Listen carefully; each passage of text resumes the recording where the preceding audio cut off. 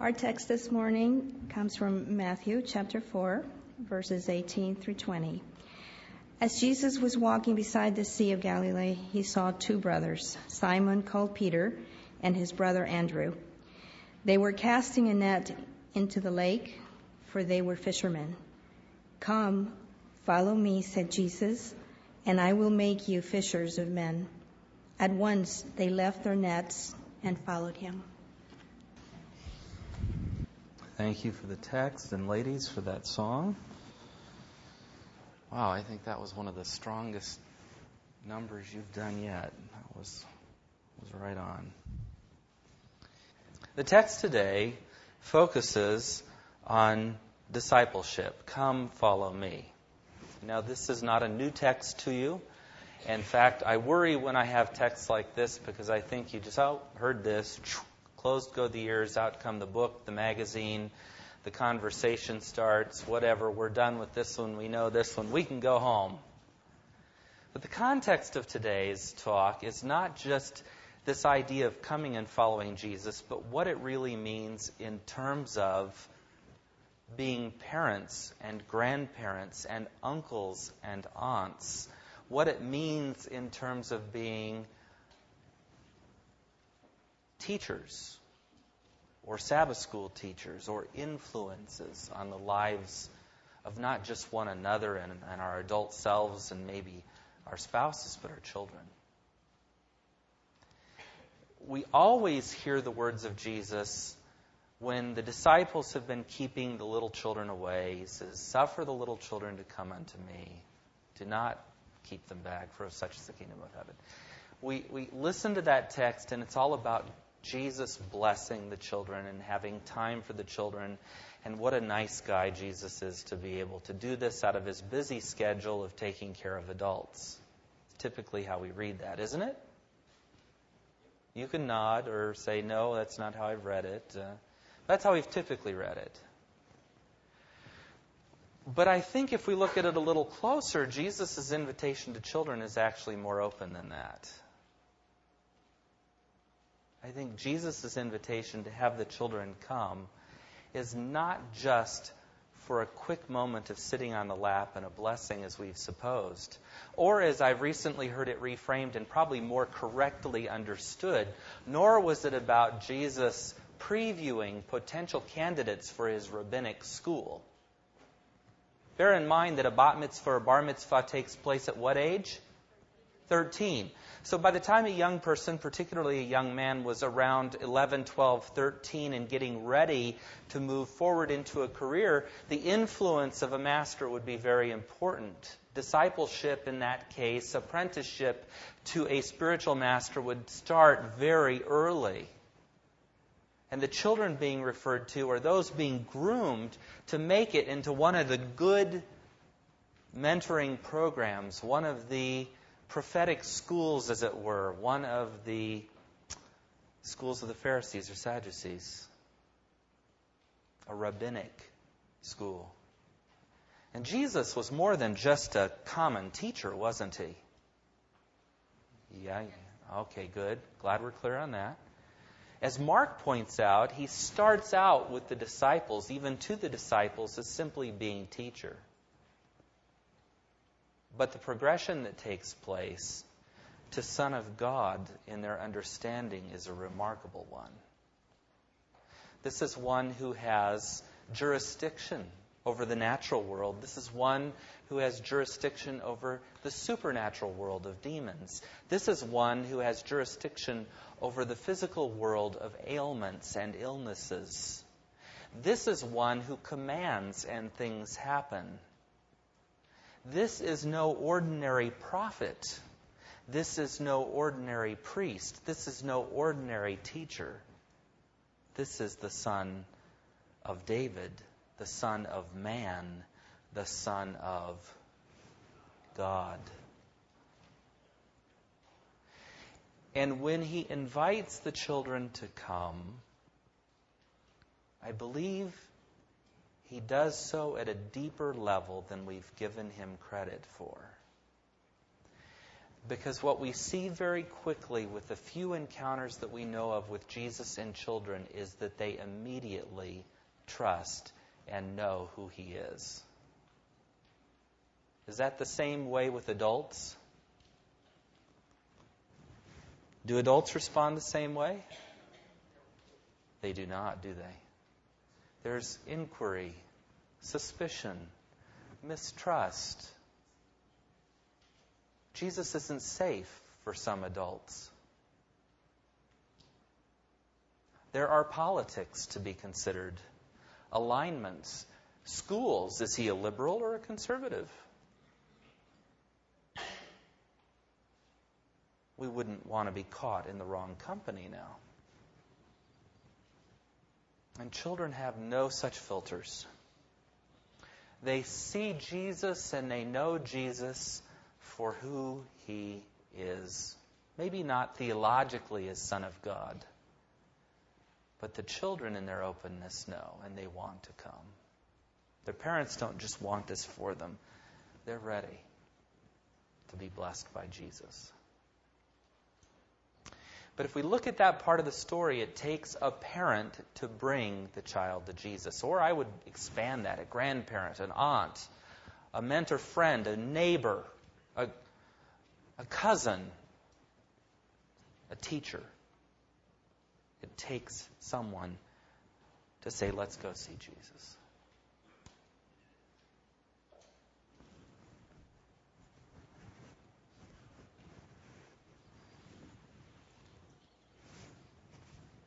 Children are prone to discipleship, aren't they? They follow. They want to do what we do. They are great imitators, much to our shame at times. My wife has a colleague. I think this is far enough away from all of us to be a safe story. My wife has a colleague whose sister shared with her this story.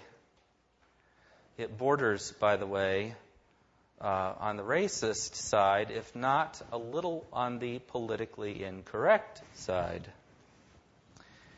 Little stroller-bound child just learning to speak. The mother has been very clear, driving around.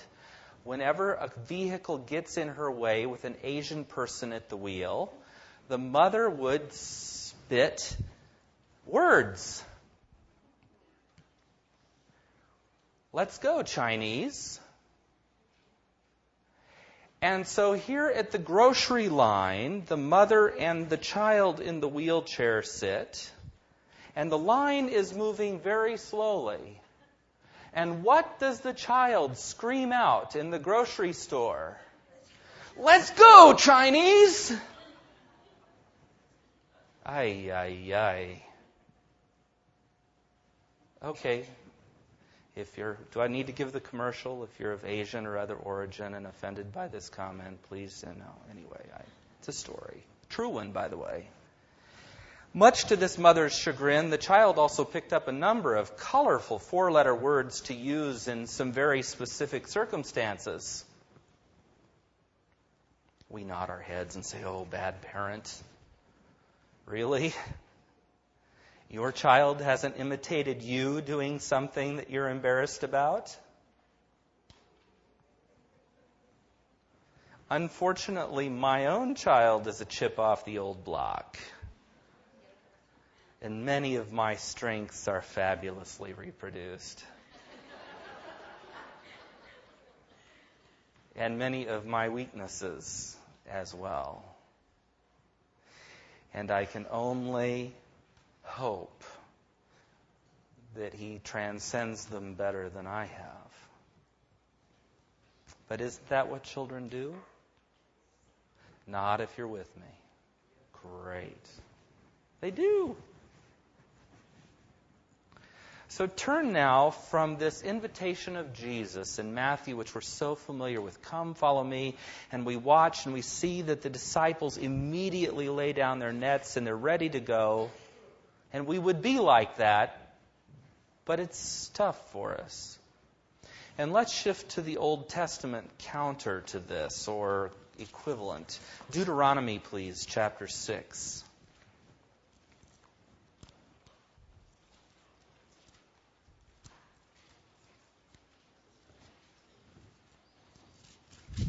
Remember that the Ten Commandments are repeated in Deuteronomy chapter 5, and when we get to Deuteronomy chapter 6, I'm going to be reading verses 4 through 7. Hear, O Israel, the Lord our God, the Lord is one. This is called the what? Shema. Recited at every worship service, every prayer really for the Hebrew, for the Jew. Love the Lord your God with all your heart and with all your soul and with all your strength. Sound familiar? Who said it? Jesus says it in the New Testament, and that's where most of us know it from. But Jesus is taking that straight out of the tradition. When he is approached and said, what are the commandments that I need to keep? Jesus summarizes them. When he's approached about what the greatest laws are, the importance of the law, he summarizes them using Deuteronomy. Love God supremely and your neighbor as yourself. Taken straight from the tradition. These commandments that I give you today are to be upon your hearts. Impress them on your children. Talk about them when you sit at home and when you walk along the road and when you lie down and when you get up. Interesting.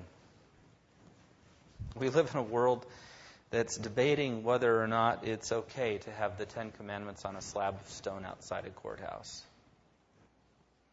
I have no particular axe to grind one way or the other.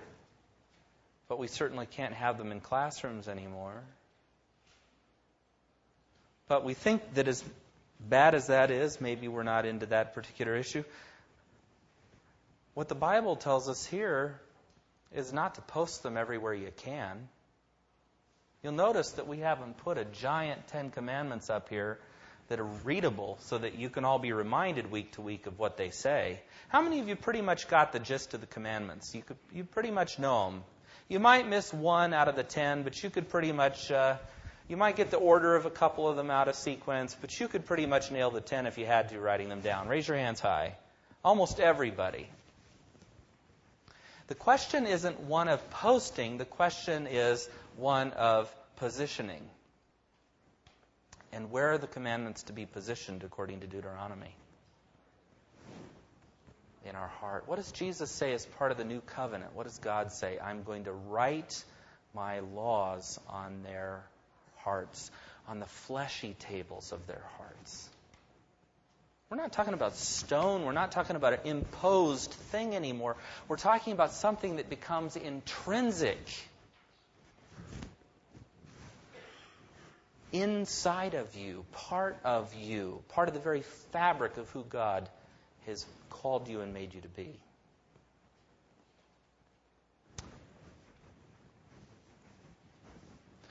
And then the way in which this happens is spelled out for us.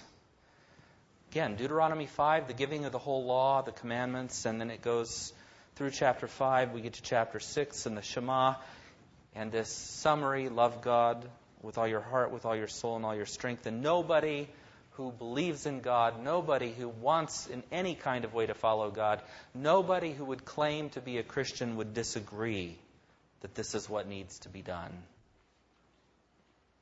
But then it tells us what we are to do. Not only these commandments to be on your hearts, and by the way, this is pre-New Covenant. It says impress them on who? Your children. Impress them on your children. Talk about them when you sit at home, which is really hard to do when one room has music and the other room has reality TV. And it's really much more important that the math assignment get addressed than that we have a conversation. Talk about them when you walk along the road. Well, we don't do that anymore, do we? Walk along roads. Jog, maybe. Go to the athletic club, maybe. But with our children? I'm not suggesting that you have to walk along a road with your child to fulfill the command. but how many of you spend at least 10 minutes a day in a car with a child? There's your time. I'm going to tell a story. I've told some hard stories on my family. I'm going to tell a good story on my family. My father, I'm sure, had a great deal to do with me being a pastor, maybe more than any other person. Because he did this. We lived in Sonora, but Sonora is like a nothing little town, at least when I was growing up. It's now pretty big, but when I was growing up, it was maybe 4,000 people. It was a big deal when they put a stop sign in downtown. A stop light, our first stoplight, Huge. The community talked about it for 3 years. Can you believe the modernization that's coming to our town? It was shocking. It was upsetting. We're growing too fast. I had a 10th grade school that I went to with 69 kids. That's 6.9 per grade for those of you struggling with the math. We didn't believe in kindergarten because Ellen White didn't believe in kindergarten. Or so we thought. My father chose to live out of the city because the city just wasn't good. 4,000 people, are you catching me here? The city amounted to a couple of houses several hundred feet apart on hills with the downtown area. But we had to live away from the city. So we lived up 20 minutes out of Sonora on 20 acres, and my nearest neighbor was a half a mile by air away. So I developed a rather rich fantasy life as a child. But in that 20-minute drive, in mostly a 1970 Toyota Land Cruiser with an inline-six 3-speed column shift, you guys know the vehicle? It was that awful limeish green with the white top. It's a classic. It's a collectible today. Almost every day, as we rode to school in that vehicle, my mom usually picked us up from school. But every day, we talked. And I don't know how he wove it in, but there was always a conversation about religion, about philosophy, about life. There was always a conversation about the Scripture somehow. Something we had read maybe in the morning devotional. We did. We had morning worship and evening worship in our home every day. My father, if he didn't come home, my mom was supposed to read it. And it wasn't all from a book. We did different things in the evening than we did in the morning. And after church especially, it was not dissect the pastor time. That would have been a little too harsh, I think, for my dad. But we definitely did an in-depth analysis of what was said. Now, I know that some of you occasionally remember something I've said and talk about it. I know that happens from time to time, thank goodness, or I might be in the wrong profession.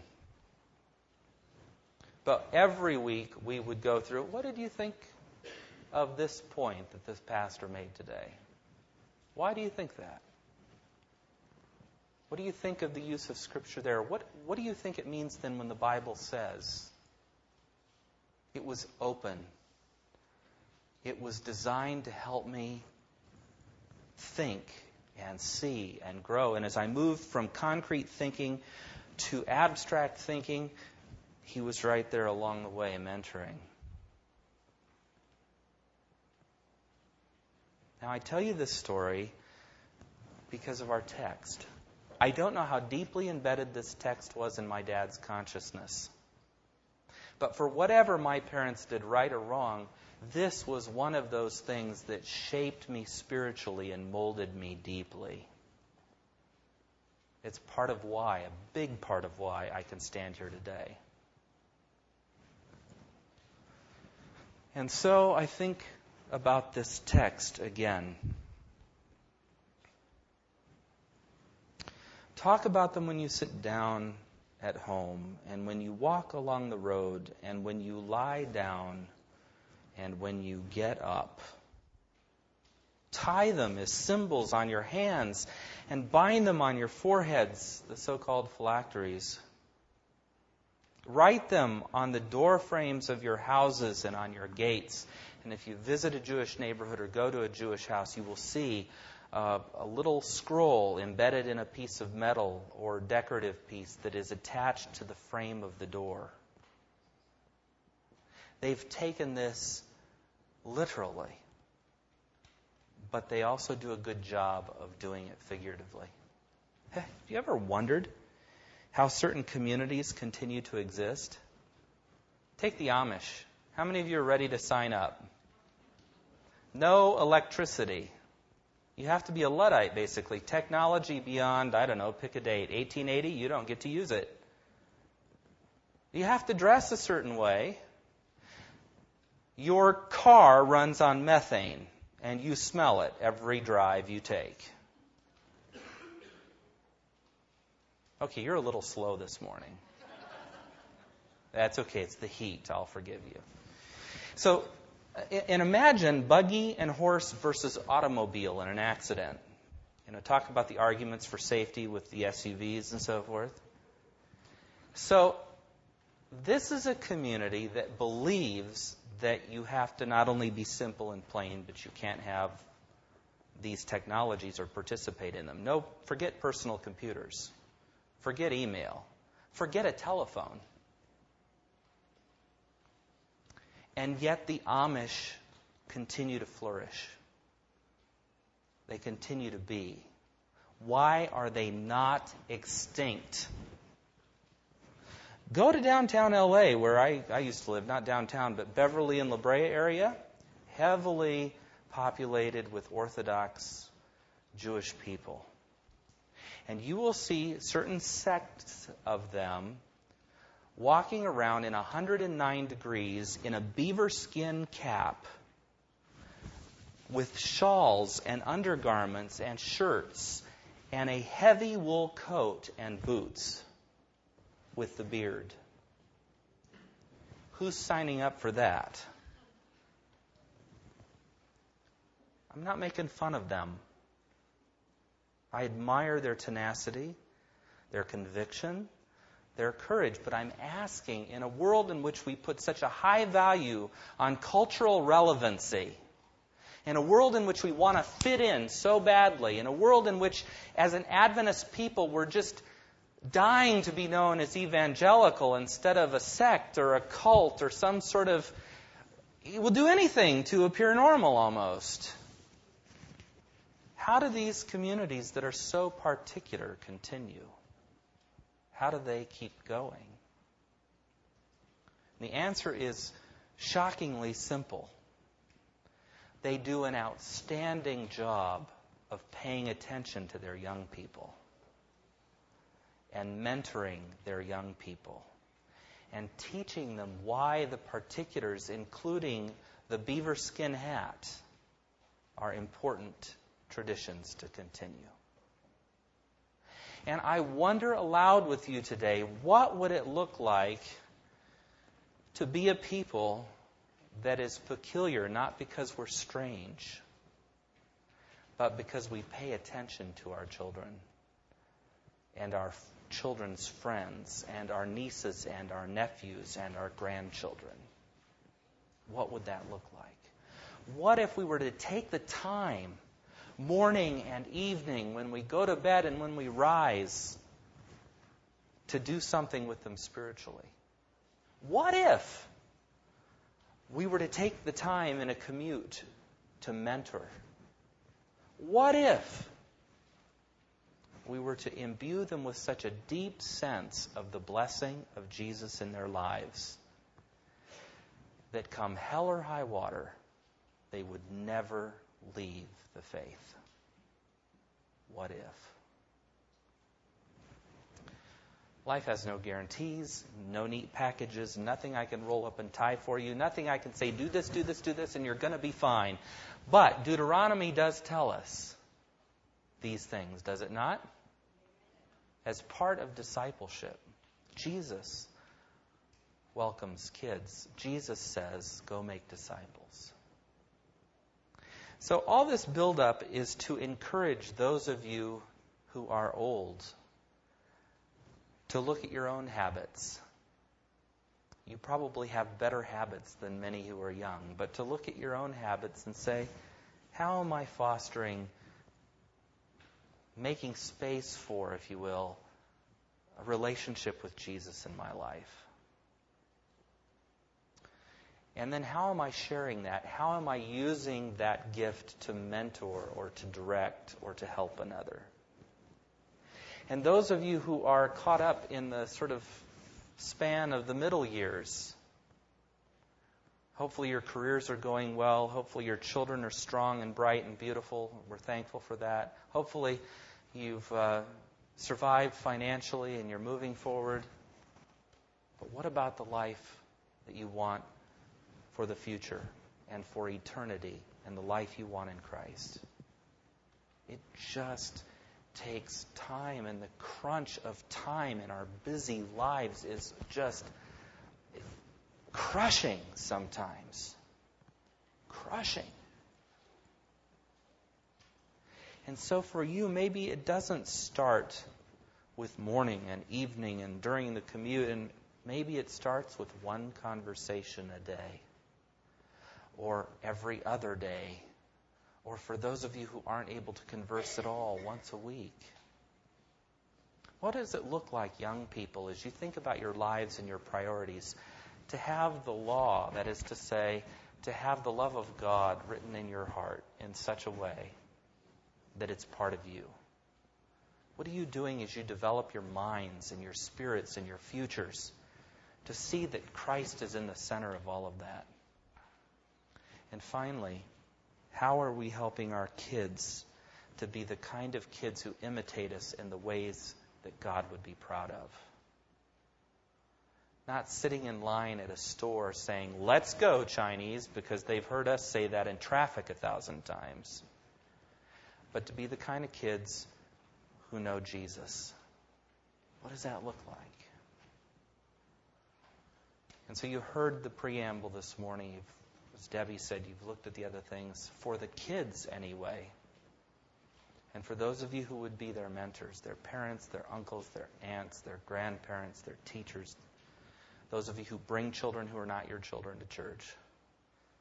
Wednesday night at 7, fireside room. Saturday morning, 9:30, for now, pastor's office maybe, to be moved. Sunday night at Brimdahl's home. We will help you learn how to have these conversations morning and evening and when you're walking down the road. We're going to do what we can do to help all of us learn to imprint this sense of Christ, His presence, His love, His grace, His law on our hearts, this covenant He makes with each of us. And collectively, we're going to multi-generationally encourage one another to walk in the way of the Lord, because He says, what? Come. Follow me.